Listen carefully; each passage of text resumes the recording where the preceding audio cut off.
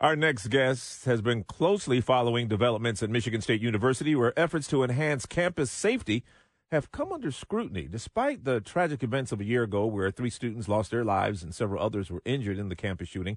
Some recent reports reveal concerning gaps in preparedness. While online training aimed at addressing active shooter situations is available to MSU students and faculty and staff, uptake remains low. And furthermore, critical security upgrades, including like the installation of new locks on classroom doors, they're incomplete. Well, joining us to delve into the details of these ongoing safety concerns and their implications for the MSU community is Dave Boucher, who is government and politics reporter for the Detroit Free Press. Dave, good morning.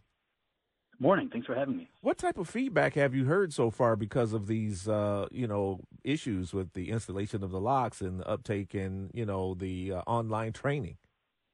Yeah, it's been a little bit of a mixed approach. I will say that we've heard from people who are parents of students who are legitimately concerned that their students might face another crisis situation and either they themselves or the adults in the room might not know what to do. And I've heard feedback from others who said, this isn't required, and students are, asked to do hundreds, or at least it seems like hundreds of things when you're at a school, and to expect them to do something like that might, be over the top, or it might be triggering for some people in the community. I do think it's really important to note that, as you noted, there is active shooter training that is available to students. And while it's not required, the university police force has said that it's leaning on students and staff who have taken this training to lead during a crisis. So, as we noted, if only 3% of students have taken this training and 14% of faculty and staff have taken this training, it could lead to a situation, if, heaven forbid, something were to happen, where people in that room still don't know what to do, despite the tragedy that happened at Michigan State last year. That's just shocking. Yeah. Yeah, with this available, just 3,300 people have taken this online course, and you know how big Michigan State is. Yeah, you are your own best defense. Yeah. And if you're not fully informed, then you're right. You become a bigger target. Yeah. And what about the door locks? The university said they were going to make some changes immediately. Where are we with those? Yeah, so the context for that is really important. Students and faculty found out during the crisis last year that many of the classrooms that they were in had doors that didn't easily lock. So you couldn't lock it easily from the inside. So we heard stories of students using belts and shoelaces and other contraptions to kind of MacGyver these doors closed. So in the meantime, Michigan State has replaced hundreds of these door locks, roughly 650 around campus, with locks that are push button, like thumb push button locks, where somebody from the inside can push it. And lock it. The issue here is that at the time of the attack, about a month after, interim president Teresa Woodruff said that the school was planning to replace locks on roughly 1,400 doors. And they have since revised that down substantially because they argue that some of those doors that they originally identified are either in non-traditional classrooms that aren't used very often, or in study rooms, or otherwise aren't as high of a priority on this list, and that it just takes time to replace these locks. So again, there are new locks, those push-button locks, and then in auditoriums, those big lecture halls, university professors have the capacity to push a button from the front of the room and lock those doors remotely. So they have done some of these upgrades. It's just not quite what they had promised to do after the attack. David, one of the things that was most troubling in the aftermath was that there was this delay between the initial calls to 911 and the tripping of the campus-wide alert system.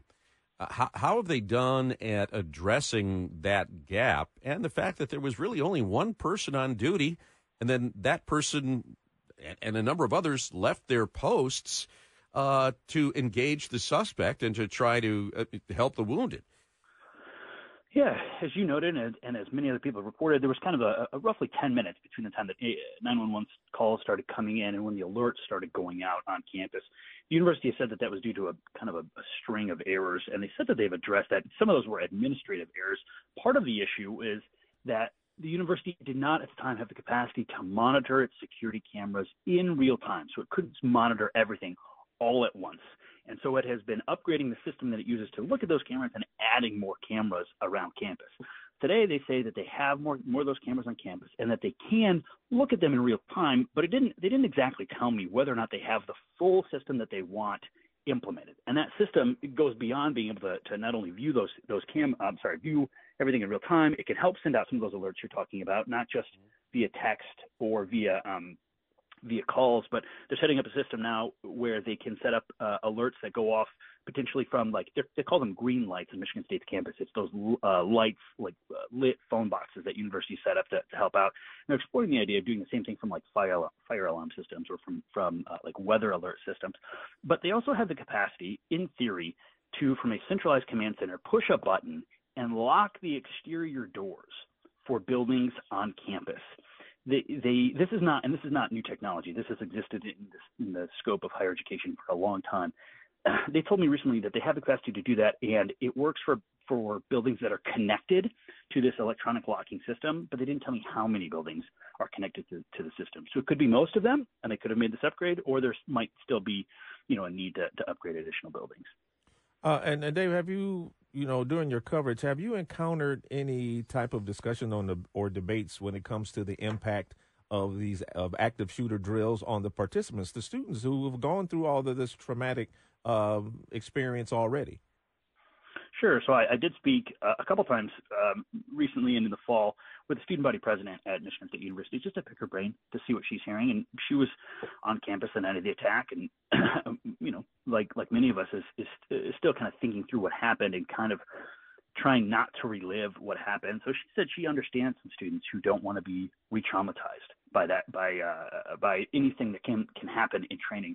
However, she said that she at least wants the option to be able to have that training, and that option, that online training that you were talking about, wasn't available until December of last year. Obviously, we all know December is a chaotic time for students. That's a time, especially in college, when you're getting ready for not only to take your exams potentially for the fall, but also to travel or get ready for holidays, any of that. So it became available at that time. And then there's a video component, which is something that I think people thought could be the most triggering aspect, that still isn't available. So the university has said that they have filmed it, but they haven't actually finished editing it. So broadly speaking, people thought that there could be concerns with kind of reliving this trauma, but many students and faculty especially want there to at least be the option to have this training so that they know what to do if something happens. Just about a minute left. It's not really a question, but tomorrow is the anniversary. They're not going to have classes. They're going to have all kinds of activities. There's going to be a vigil for the 3 lives that were lost: Brian Fraser, Ariel Anderson, Alex Werner, the 5 who were injured also, and everyone who was affected. So it's a big day tomorrow at Michigan State University. Yeah, that's right. The university told me this week they're focused on the health and wellness of students more than trying to, mandate training this week, which I think we can all understand. Yeah. In the meantime, for parents out there, tell your child to take this training. Absolutely. Because it can be it is a life and death matter. Yeah, it is. Difference. Dave Boucher, government and politics reporter for the Detroit Free Press. Thank you so much for being here on JR Morning. Thank you. Coming up, all the news of the day, we'll have that for you. And stick around at 7:19. We'll be talking about those Super Bowl commercials here on 760 WJR. Were they that super? Not as super as they could be.